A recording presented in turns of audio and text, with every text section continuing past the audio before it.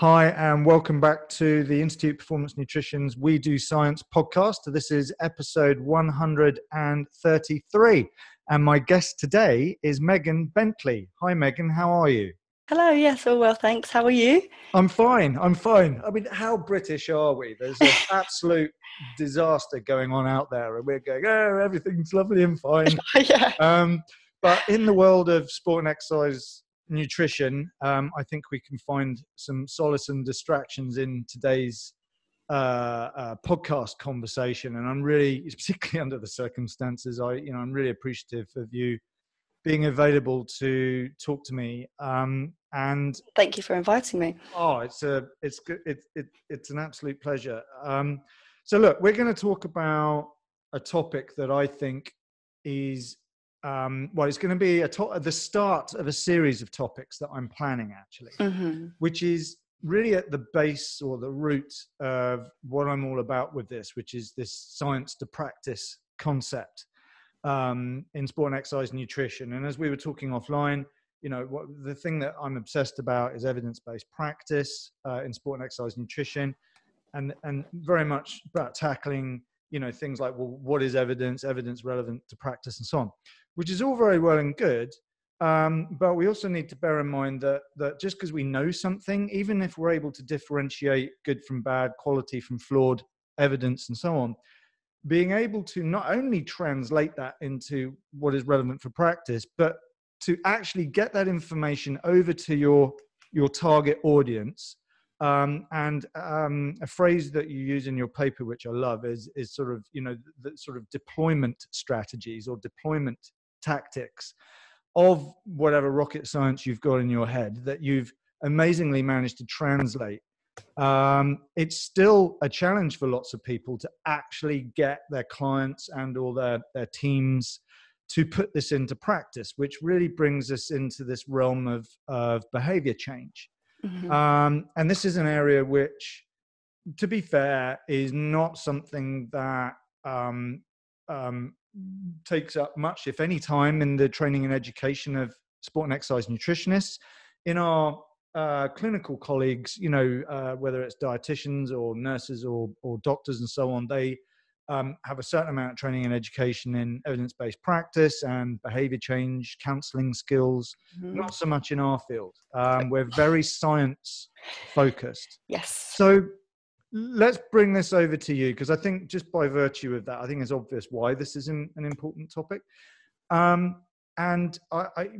what made me sort of ring you up, so to speak, to want to have this chat with you is because I read your review, systematic review, which is Sports Nutrition Interventions, Systematic Review of Behavioral Strategies Used to Promote Dietary Behavior Change in Athletes, which you were the lead author of, along with Nigel Mitchell and Susan Backhouse. Awesome trio, by the way. Right. A fantastic mix of applied and academic there. Yes, I'm very fortunate to be part of a great research team up at Leeds Beckett University in the EIS. Great. Well, let's come back to that then. So let's tell us who Megan Bentley is in the context of, the researcher, the scientist, the practitioner, and so on, and what got you into this area to kick this off. Yeah, so I'm a PhD researcher at Leeds Beckett University and with the English Institute of Sport. My PhD fundamentally is using behavioural science to understand the dietary behaviours of elite athletes. Alongside that, I'm also a sports nutritionist that works with the EIS, part-time lecturer within sport nutrition at Leeds Beckett University, and also very proud to work for UK Anti-Doping as well as a national trainer. And I suppose personally, I've always had a real interest in behaviour, how people behave the way they do, perhaps why that may be. And I think I was first exposed to it as a topic during my undergrad, actually, because I didn't go down the kind of traditional route of sports science. I studied nutrition, health and lifestyle over at Sheffield Hallam University, and actually behaviour change was a core module that ran through that programme. So that is how I kind of got into it as a topic. And then, as we touched upon, I've been privileged since then to join an amazing research team who also been researching behaviour in a different context within doping for many years now. And so, yeah, coming towards the end of my PhD, starting to wrap that up, hopefully in the next few months. Yeah, well, yeah, best of luck. Thank you. We were joking again offline that, because we're in self-isolation, well, in a form of self-isolation, in lockdown here in the UK. But of course, having recently, currently finishing your PhD, and I finished my doctorate a couple of years ago, but the impact of that is that we've been well trained for isolation. That's what I've been saying to my friends to see the sunny side of all of this. For a while now. So yeah, let's go back, because like I said, this concept of behavior change is one really important aspect of this gap that does exist between science and practice. And for want of repeating myself, knowing and doing, or giving someone a plan and them actually not just having a go at it, but having enough belief and trust in it to enact the advice and recommendations that we give them, even if we assume that advice to be correct. It's a big thing for them to stick with it. So I know the medical people, their issue is they might prescribe a drug, but there are things like it being dose dependent and so on. But ultimately, compliance is at the core of is a core requirement of a successful medical intervention, physiotherapy, etc., etc. So with nutrition, we give people advice, but we're not sitting next to them all day long guiding and instructing them. Yes, we can use sort of remote coaching apps and various other things that some practitioners do engage in somewhat, but ultimately they're sort of left to their own devices.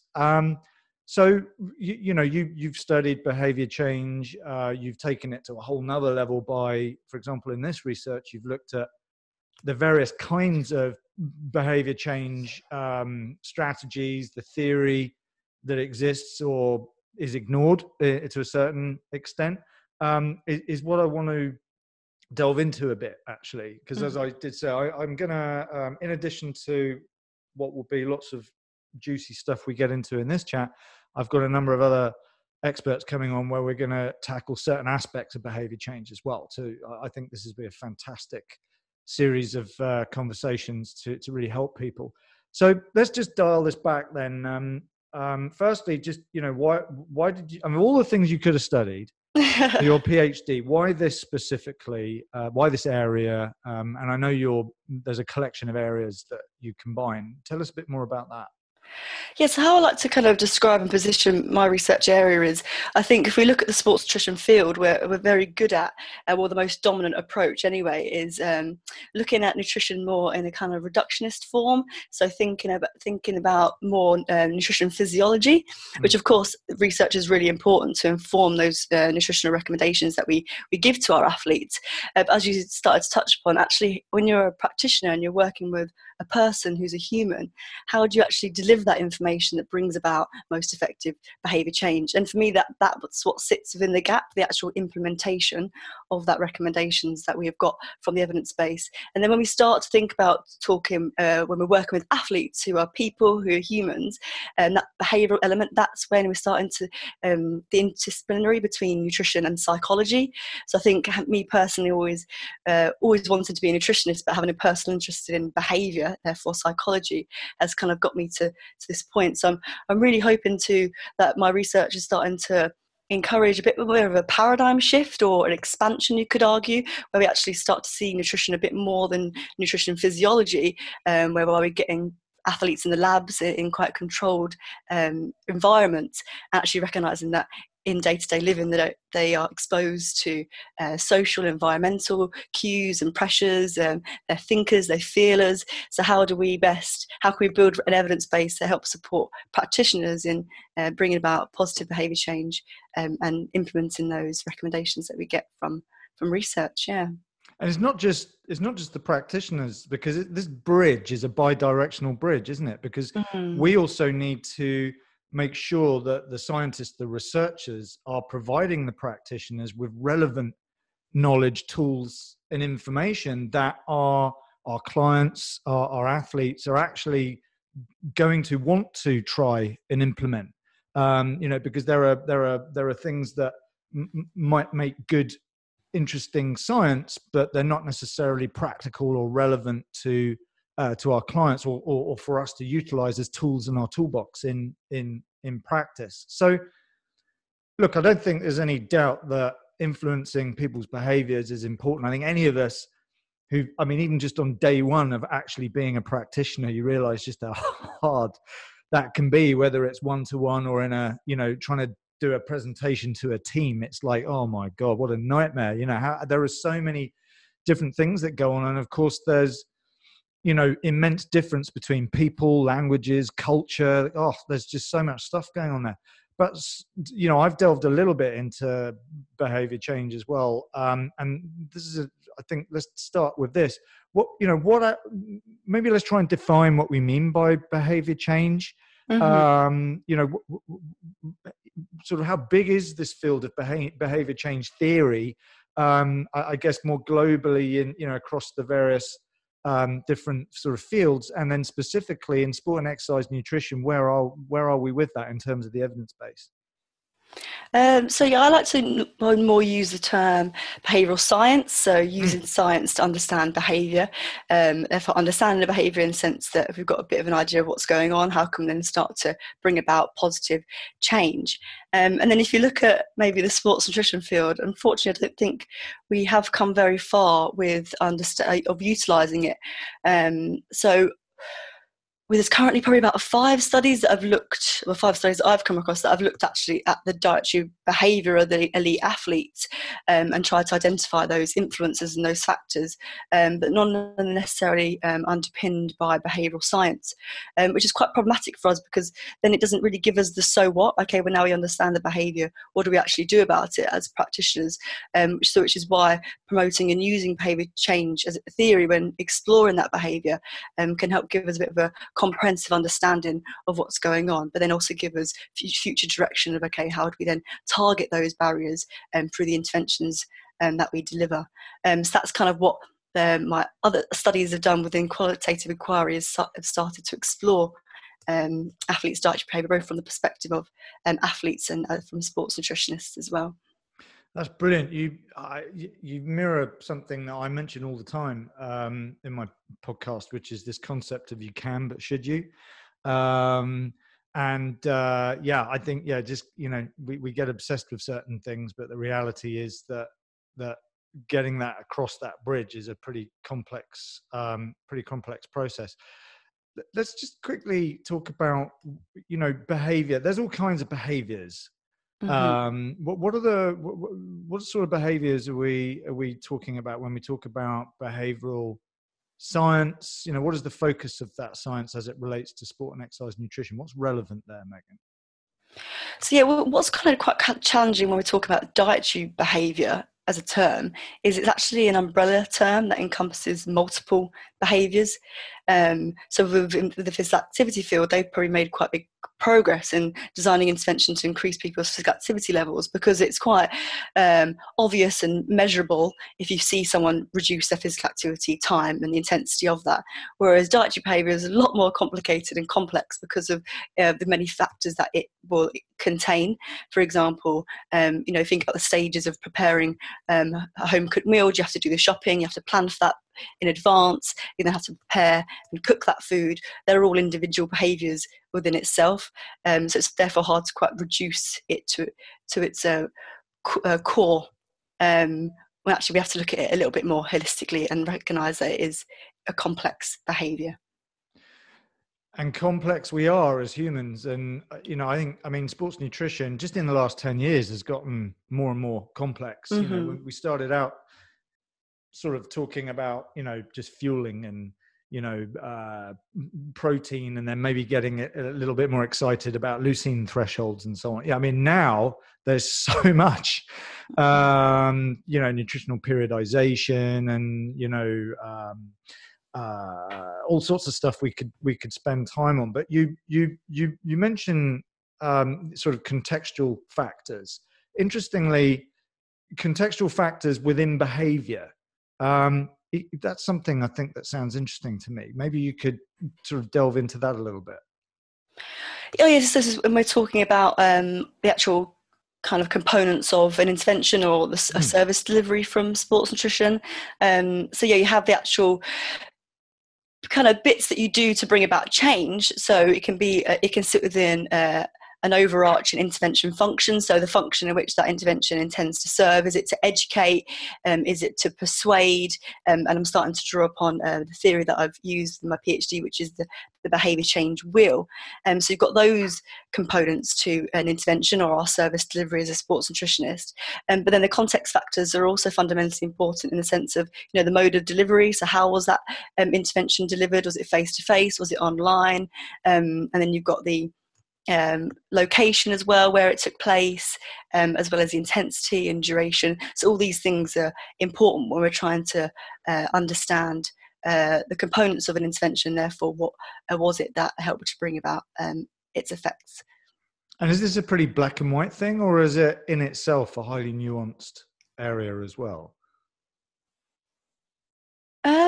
With sport nutrition, probably breaking it down to those components might not have been articulated before, but it's very, I suppose, complex within the high performance sport, in the way that we operate as practitioners. Always kind of be not necessarily always prearranged. It can be last minute. Have to be very adaptable and flexible within our role. I think that's an important thing, isn't it? Is again, this is something I like to talk about, tools in the proverbial toolbox. We've got our nutrition strategies, we've got tools to inform practice, whether it's a set of skinfold calipers or blood testing kits or so on. The sort of counseling and behavior change strategies and techniques are just another tool in the toolbox. And of course, a masterful practitioner is someone who's able to not only have those tools in their toolbox, but also know when to use them and when not to use them, of course, which is why being aware of the strategies and the evidence that exists behind them, and the underpinning science and so on, so that you can have that strength of not just knowledge and mastery, but also confidence in them. Because my understanding of this and in my own practice is my own level of confidence in itself is a behavior change technique. My enthusiasm, their belief in my belief and ability and skill sets and so on. I mean, it gets pretty complicated. So it really does. There's a few things I wanted to get into, because not everyone knows necessarily what we're talking about. Some will have had behavior change education in some form or another, and some have had none at all. They'll have heard the term almost certainly. But maybe we could sort of get into this a bit more. You use the term behavioral science, behavior change theory. Maybe you could just give us, you don't need to be a textbook on this, but maybe you could just give us a little bit of an overview that you feel our listeners might value in this general concept of you've met someone and they said, well, what even is behavioral science as it relates to sport and exercise nutrition? Yeah, so for me, I like to break it down as being really simple. So behavioural science is simply taking the time to understand the behaviour that we're trying to change. So when you're working with individuals, what is their barriers and enablers to achieving that target behaviour? So simply taking the time to understand what's going on there is really, really important. So it's part of the kind of needs analysis process that a lot of practitioners will do, but bringing more an evidence-formed approach to that by drawing on a theory, ensuring that we are considering all the components that influence our behaviour. I think people typically assume that, with superior nutritional knowledge, it'll bring about positive dietary behaviour change. So therefore we want to understand their knowledge, but it's a lot more complicated than that. There's a lot more other components. So taking time to understand the behaviour, and the kind of what's argued in the literature is actually maybe that's a reason why many behaviour change interventions within the healthcare setting anyway has failed, because people don't take time to understand it, not comprehensively anyway, and they kind of jump straight to assumptions or hunches of those perceived barriers to change. For example, it must be a knowledge deficit, or they must not must not have the motivation to do it, they must not care, when actually it might be something else. So by applying more of an evidence-informed approach to understand the behaviour, i.e. by drawing on a behaviour change theory, guides that process in more an evidence-based way. So it gives us justification as to what we've done and why we've done it. Because once we've identified those barriers to change, we can then use appropriate intervention strategies to target that particular barrier. And as I said, that's what I'd argue is kind of the evidence-based approach, taking time to understand it and drawing on theory to guide that process.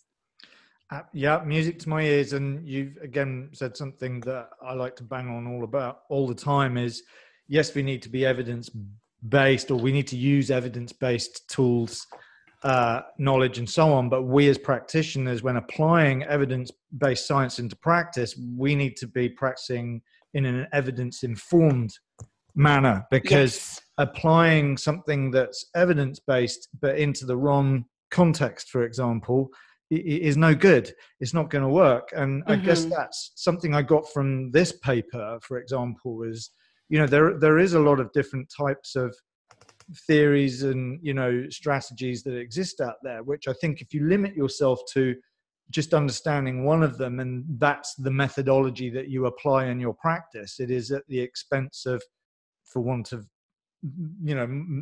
returning to my metaphor of the toolbox, is just not having enough tools in your toolbox, because they don't all apply in every scenario, as you've already pointed out. So I mean, is this an area where there's just several sort of behavioral type theories or strategies, or are there loads of them, or are they borrowed from one area with general population or clinical populations, and then used just in with athletes? Like, where are we with all this? Yeah, so I'd probably argue the reason why we haven't been using behaviour change theory within our practice and kind of other practices, disciplines, is because there probably hasn't been a behaviour change theory that is accessible or practical to people that aren't necessarily psychologists or been trained in psychology, but yet their job and their role involves some level of behaviour change. So what's really shifted the field over recent years is the development of this contemporary model called the behaviour change wheel. So if I could just share with you kind of an overview to that. So it's kind of has multiple layers. It's a theory of many theories, so known as a meta theory. So it was developed by Mickey and colleagues in 2011, and they run the Behaviour Change Centre at the UCL. And what the behaviour change wheel says is, at the core of the behaviour change wheel is the first model I'll introduce you to, which is the COM-B. So with that, it says that our behaviour is influenced by three key components: our capability, our opportunity, and motivation. So capability includes psychological capabilities, that's our knowledge, and then physical capability, which is our skill. So in sports nutrition, that would be, do we know what foods we need to eat, how much, and do we have the practical cooking skills to be able to prepare that and meet those requirements. And then you've got the social and physical opportunities. That's the social influences and the context and resources around us to enable that behaviour. And then finally, motivation is you must have the motivation to do that behaviour over other competing behaviours. And what's kind of unique within this model that is captured rather than pre-existing behaviour change theories, that it actually recognises motivation in two components. So our reflective motivation, so that's our plans, our intentions, our beliefs. Is this behaviour good or bad for us? But also automatic motivation as well, so things that we do kind of more habitually without necessarily thinking, so unconsciously, and that probably driven by our emotions, emotional reactions, our impulses, wants, needs, desires types of responses. So that's the kind of the COM-B at the core, and that can guide an understanding of the behaviour. So typically within the sport nutrition field, from my systematic review, we're very good at understanding, do the athletes have the capability? So do they have the knowledge and maybe the cooking skills? And that's where a lot of our interventions might fall. But understanding that actually there's two other components, opportunity and motivation as well. So once you've taken time to understand the behaviour, what's very unique about behaviour change wheel, it then allows you to map intervention functions to it, to address those deficits in the behaviour. So that's what's really exciting about this behaviour change wheel, because it actually gives you the so what. Okay, now we understand the behaviour, what do we actually do about it? Whereas previous behaviour change theories, I'd argue, are probably just behaviour theories, because they don't necessarily go to that next step. So yeah, the behaviour change wheel has then got the intervention functions. That's the function in which your intervention tends to serve. Is it to educate, persuade, incentivise?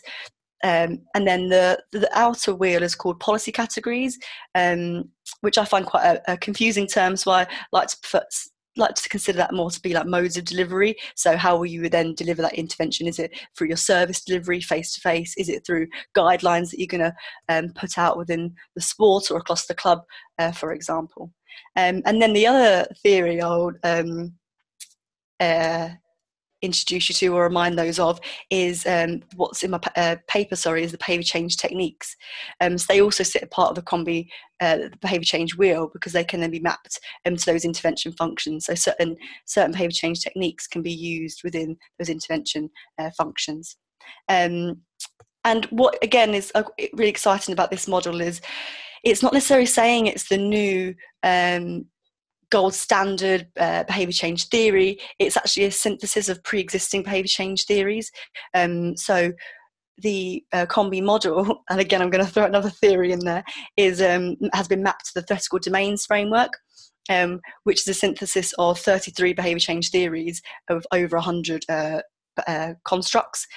So it has a large evidence base and literature underpinning it, but it's really simple in the sense that it hasn't used those 100 constructs. It has simplified them into 3 components: capability, opportunity, and motivation. So hopefully, as I said, those people who aren't behaviour change experts, but their role involves some level of behaviour change, can actually start to draw on this type of theory to inform an evidence-based approach to their service delivery when bringing about behaviour change with their athletes. Brilliant. I mean, you've just, there's a lot there. There's certainly a lot there. And I was, just looking at your paper here and going, for example, you mentioned that there are 19 different behavior change theories that categorize the interventions in this field. 19, I couldn't believe it. So just to give us numbers, let's have some numbers here. So we don't need to be accurate, whatever, but I mean, just how many different, I guess, tools are there available to us to attempt to put into practice? Like how tricky is this if people are just going to start picking one up and going with it without necessarily being aware of, for example, not necessarily having read your paper, although they will have after this podcast, of course. Just how many sort of options and how much variety exists out there? Yeah, so if we speak specifically about the behaviour change techniques, there's actually 93 that have been identified. 93, wow. 93, yeah, by Mickey and colleagues. And yeah, as my systematic review highlighted, I think that we're currently only using around 19 of those.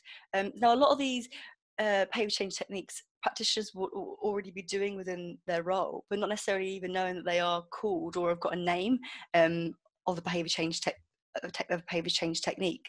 So the taxonomy was developed or revised in 2013, and its main purpose really was to address the issue of underreporting within interventions, and also the variation in terminology that was being used.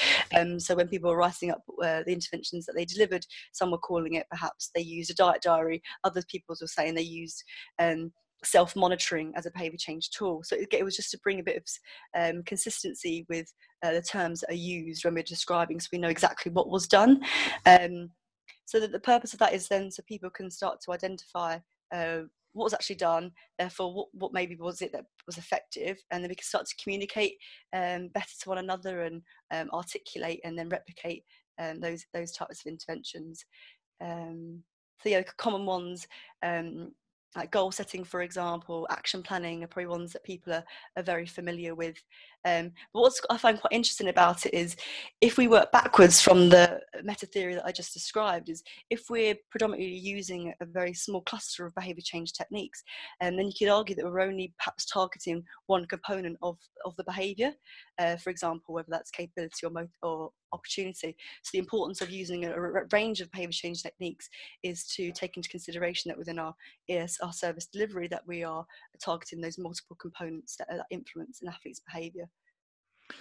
So one thing I always like to think about with this is when we're looking at the evidence, the sort of two areas, we've covered in great detail in past podcasts things like translational potential, like with Graham Close, all about that paper to podium concept. Yes, you're looking at the quality of that science or the quality of that information, but then also how relevant actually is it in that context. And so it goes with these behavior change sort of theory. Whilst there's a lot of these things that exist out there, they obviously will vary, of course, in their quality.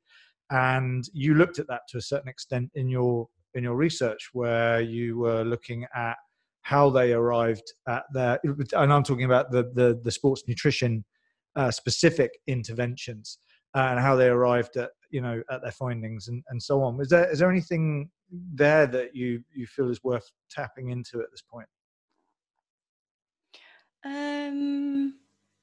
So was this with regards to the use of theory within the sports? Yeah, if you like. Field? Yeah, I just think that there's a lot of this.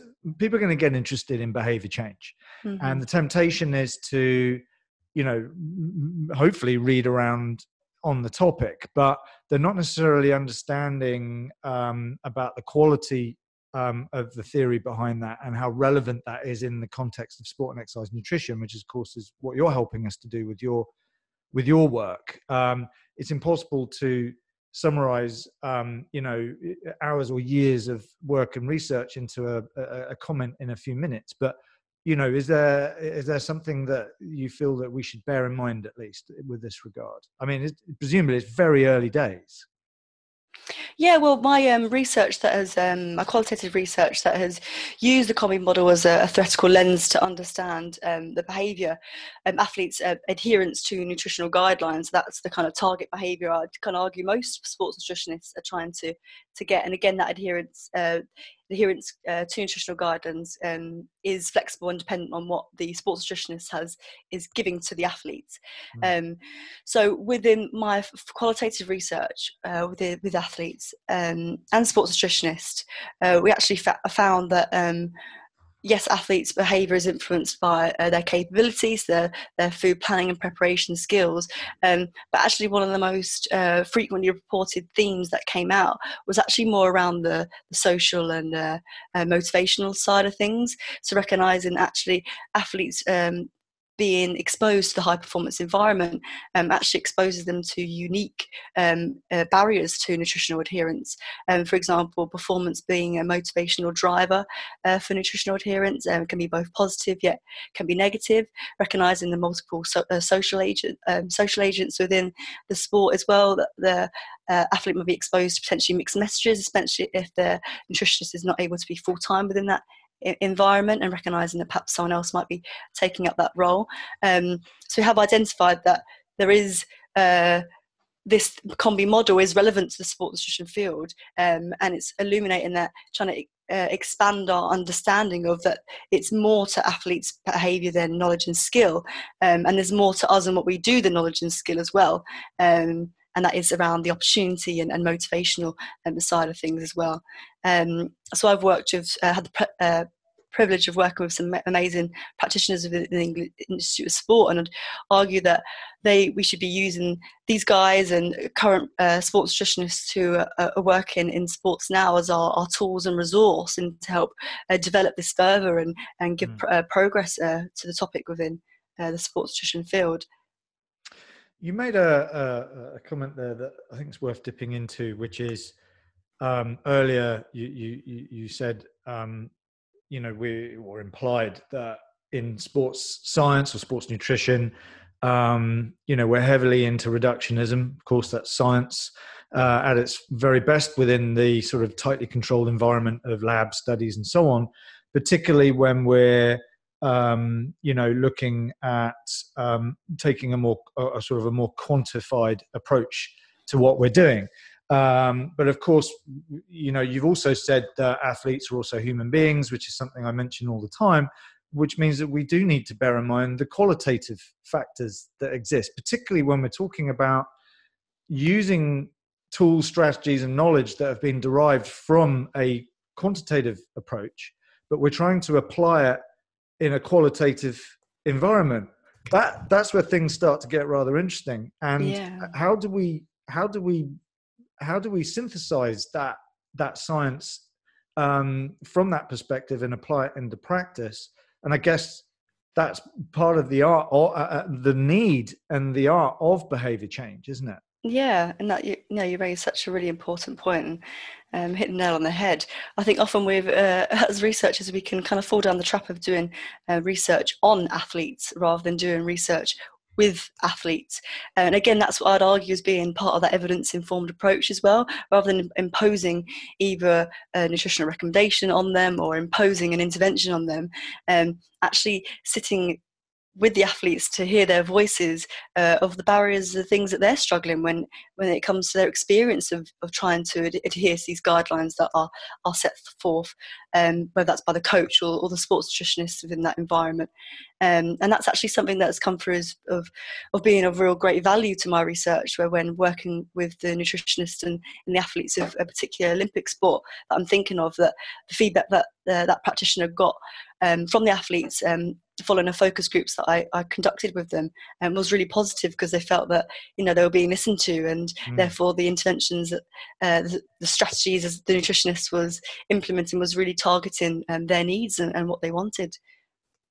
Yeah, it's fascinating, not just because it's exciting, well, to some of us, sort of knowledge and theory and so on, but also it represents a very real way where practitioners who can get more into this, and as a result of it, they will in many cases dramatically enhance their practice, their ability to get people to do things, to result at the successful outcomes that we're after as practitioners, effectively not just be practitioners but be effective practitioners. Yes. And efficient as well.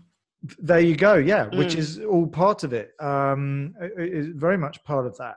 So if we use the analogy of the sort of the toolbox for practitioners, and being an experienced practitioner yourself in an elite environment as well, what if you had to quickly pack a toolbox right now, and I guess you can run with this however which way you want, and maybe I'm being unfair by just throwing this at you, but if you're going to pack a toolbox, and this can even just be from your perspective, because obviously we've all got different environments we work in, but just give us an idea of just some of the things that you might use in your practice in the IS, and maybe with different kinds of athletes. Is that something, have I asked you a fair question? Can you have a stab at that? No, that's a great question. That's a really great question. I'm sure each practitioner will have their own responses. You find your way and you find your feet within your sport and within the role.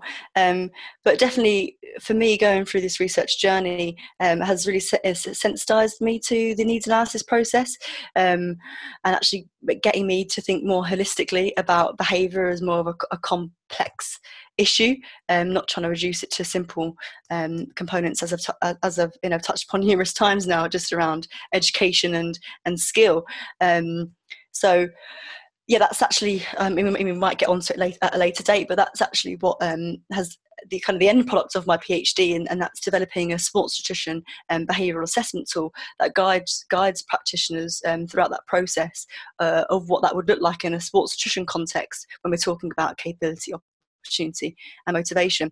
So yeah, it's definitely sensitized to me in being kind of more comprehensive and holistic when I'm working with an individual. And I think I'm probably quite fortunate in the sport that I work in. It's actually quite a small world-class program, so I do work quite individually one-to-one and know my athletes very well, and I'm in a fortunate position to be able to do that. But equally, what is kind of highlighted to me as well is the importance of working in collaboration with a multidisciplinary team. So if you're an athlete, for example, emotional barriers is something for a barrier to their nutritional adherence. Is how can I team up with a psychologist in order to best support that athlete. Yes, it is a nutritional target behavior I'm trying to achieve, but if there's an emotional component in it, how can I perhaps team up and work in collaboration to best support that athlete?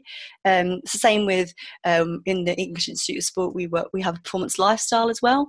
So if we've got an athlete that is transitioning to university or to a centralised training programme, and if the behaviour I'm targeting is around food planning and preparation, is there something that could be working in collaboration with the PL to best support the athlete as well.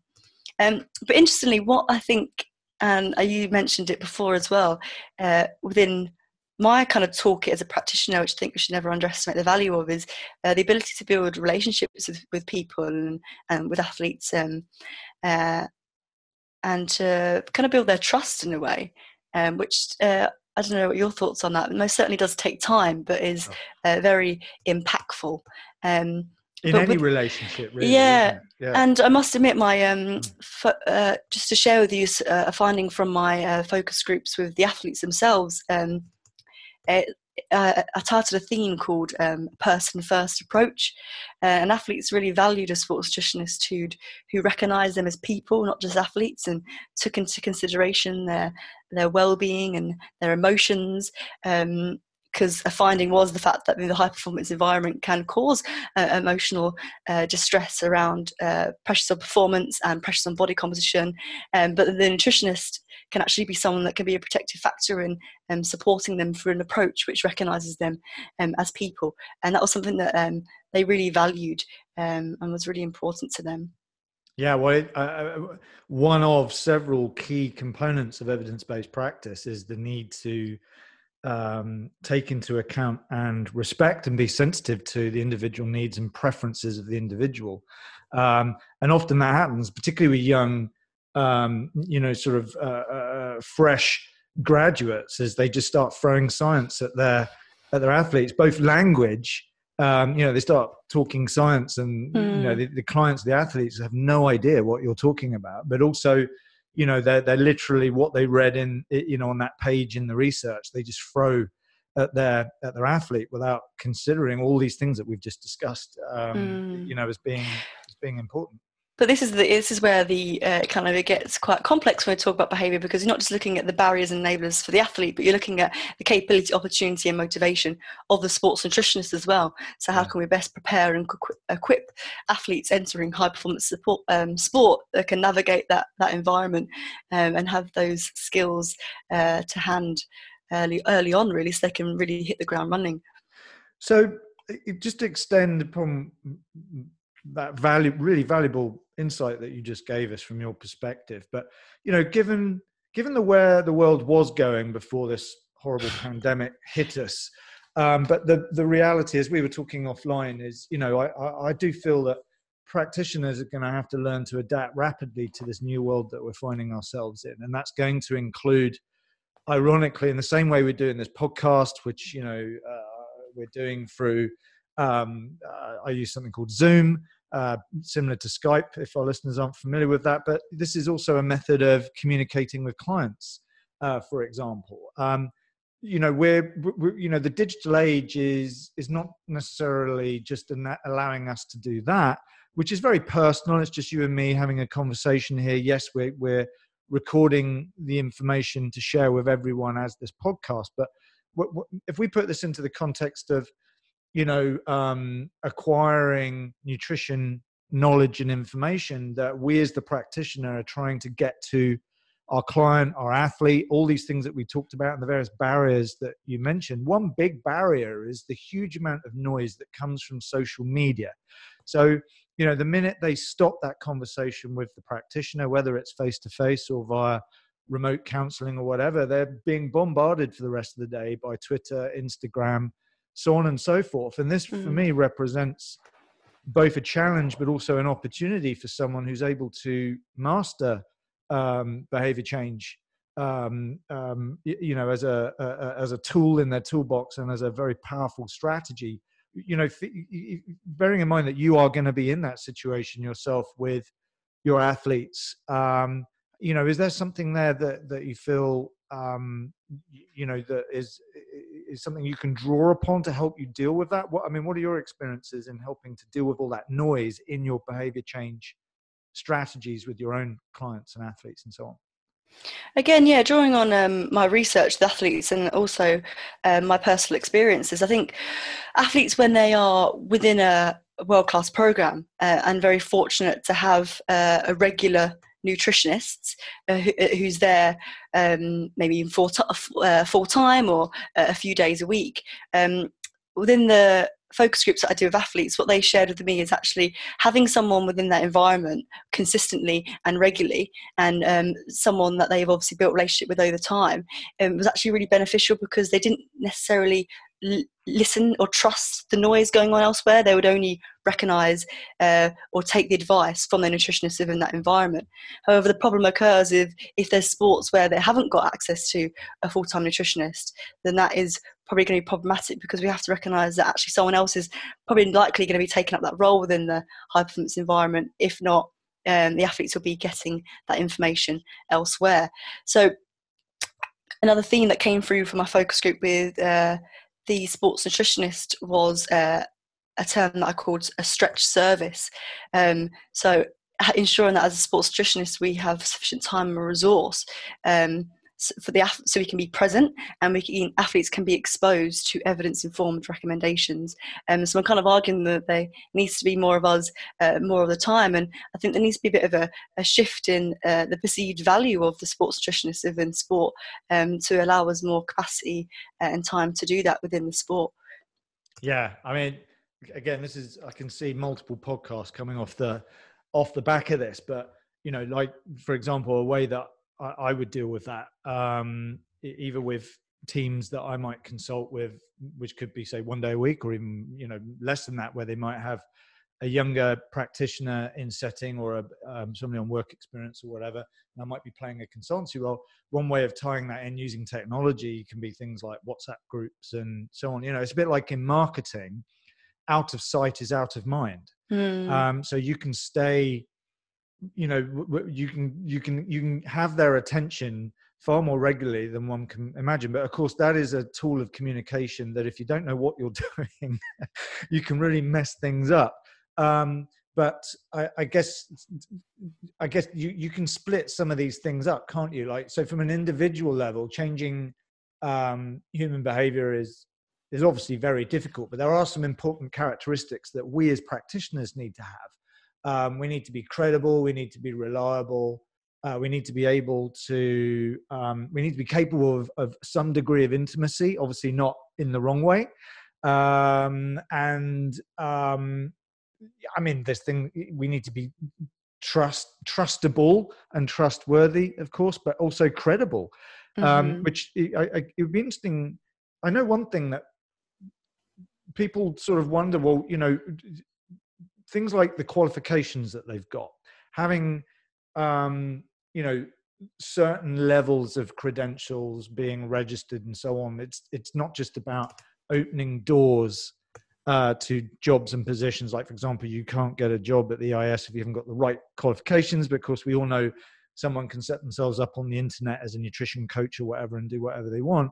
But some of those barriers to trust and to buy in, particularly in an informed client, it'd be interesting to see what you think. What sort of things do you think play a role? At least, what have you seen in the research that's important in that area?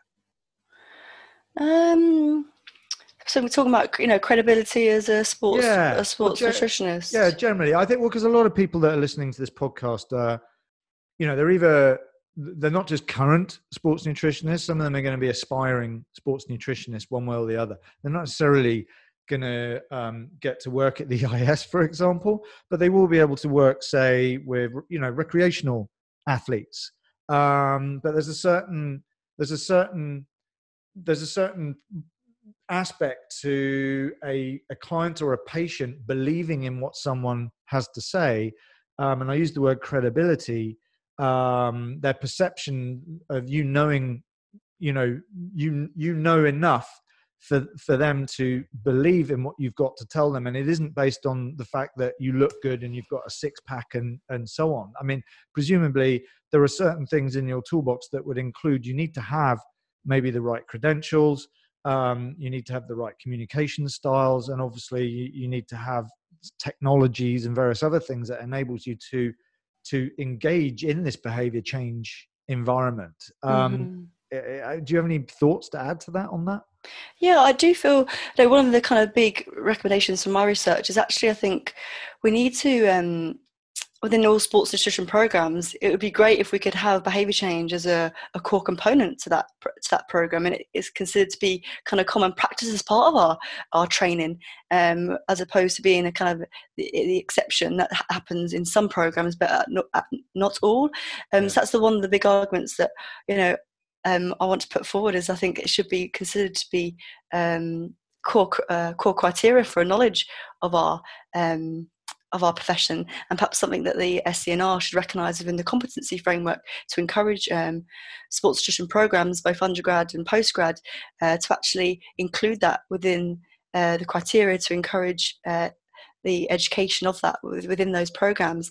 But going a step further and thinking about perhaps the barriers to that is recognising that the sports nutrition academics are going to need to be kind of upskilled and well versed to be able to deliver that content. So perhaps there's a time now there's a need to collaborate with different disciplines, for example health psychology or behaviour change scientists, to help upskill us and be able to deliver that content for future sports nutritionists as part of our core development, really. Absolutely, I couldn't agree with you more. I being for many years in the coalface of practice, I wish I'd known about this stuff. I mean, of course, you learn by doing, and you learn by not just by making mistakes. Obviously, you don't want to make too many mistakes, but you certainly want to learn from those mistakes. But we can help people by making this knowledge, this science, not only available for them to be more evidence-based, but as we keep banging on about being evidence-informed and being competent, like you say, at actually doing this, and not just competent, but really damn good at it. That's at the end of the day, that's why we are being hired for this roles. We're not just part of the furniture. We're there to do a job, and our job is to help our athletes, our clients, achieve their goals. And I think you used the word earlier, not just competently, but efficiently, because we don't have a lot of time half the time. Or your clients, if you don't get results fairly quickly, and again, this is a behavior change thing, isn't it? If you don't actually get some results fairly quickly, they lose trust in you or belief in you. Yeah, and actually, part of my final study for my PhD, where I actually started to explore the barriers to sports nutritionists in being able to implement evidence-based practice. When I say that, I mean use behaviour science within their role. It was the need for training and education within it, to be able for them to be able to confidently apply that and use the tool that I've developed, because it's varied massively between. What's great about the sports nutrition profession is people come from different pathways, and perhaps if you come from a dietetic pathway, that's probably going to be something that's quite fundamental to your skills and your training that's been developed. But if you come perhaps through the sports science route, I think there's a massive gap there as well. But the other kind of barrier that was highlighted as well is actually, given that we are in a stretched service, and some sports nutritionists might only be operating 1 day a week, for example, are we given the capacity to develop and evaluate our services? So until we kind of address the issue of limited time and resource, unfortunately, I think this will be something that existing sports nutritionists will be up against at the moment when we're talking about the implementation of behavioural science within their roles, and also the need for support from influential leaders as well within the high performance environment, to allow the sports nutritionists a bit of scope to trial these things and take time to design and take time to evaluate this. Their service.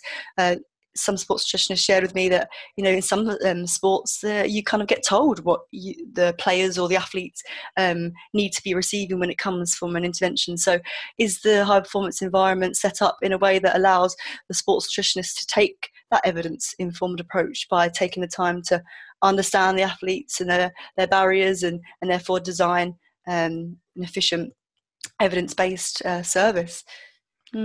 Fantastic. Yeah, and my final point on that, you make a good one, is you know, very much of this is ideally put into a one-to-one individual process, but of course a team is a lot more than just one person, but they're still individuals, and we still need to, you know, find a way of engaging them on an individual level, which, like you say, is incredibly difficult. I mean, for years I worked in for many as a nutritionist, as part of many rugby teams, professional rugby teams, and frequently I was only given 1 day a week, you know. And how are you supposed to do that? And you say stretched. Yeah, they're either stretched, well, they can be stretched for various reasons, can't they? But the reality is not so many yet get to be full-time practitioners.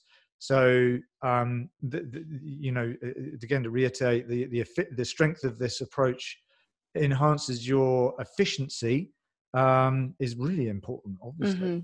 Because you're targeting the appropriate barriers to change rather than throwing something at it and hoping it sticks or it gives a go.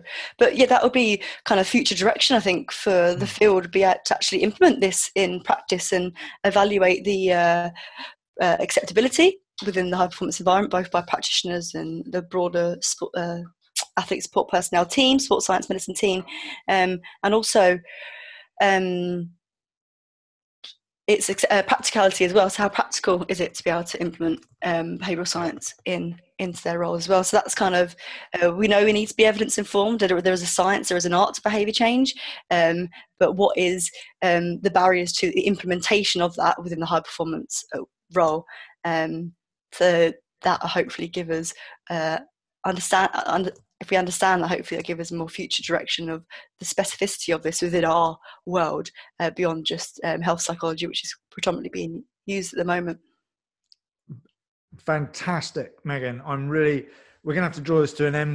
I think what we've got here is a really interesting conversation, and you have provided, I think, a really strong appetizer to get into this more, which is, you know, I mentioned I'm going to get some other people on, and I would very much like to have you back as well. There's some areas I think that we could spend a lot more time on. So hopefully you'll be able to come back and we can focus on maybe one or two areas a bit more in a separate podcast, because I think this is, for reasons that I think have unraveled in this conversation, it's just such an incredibly important area. So thank you for doing your research and contributing to the body of knowledge thus far. If people, I mean, I'll link to your, you know, the papers and so on that you have produced, and upcoming podcasts and so on. I'll backdate those into the notes.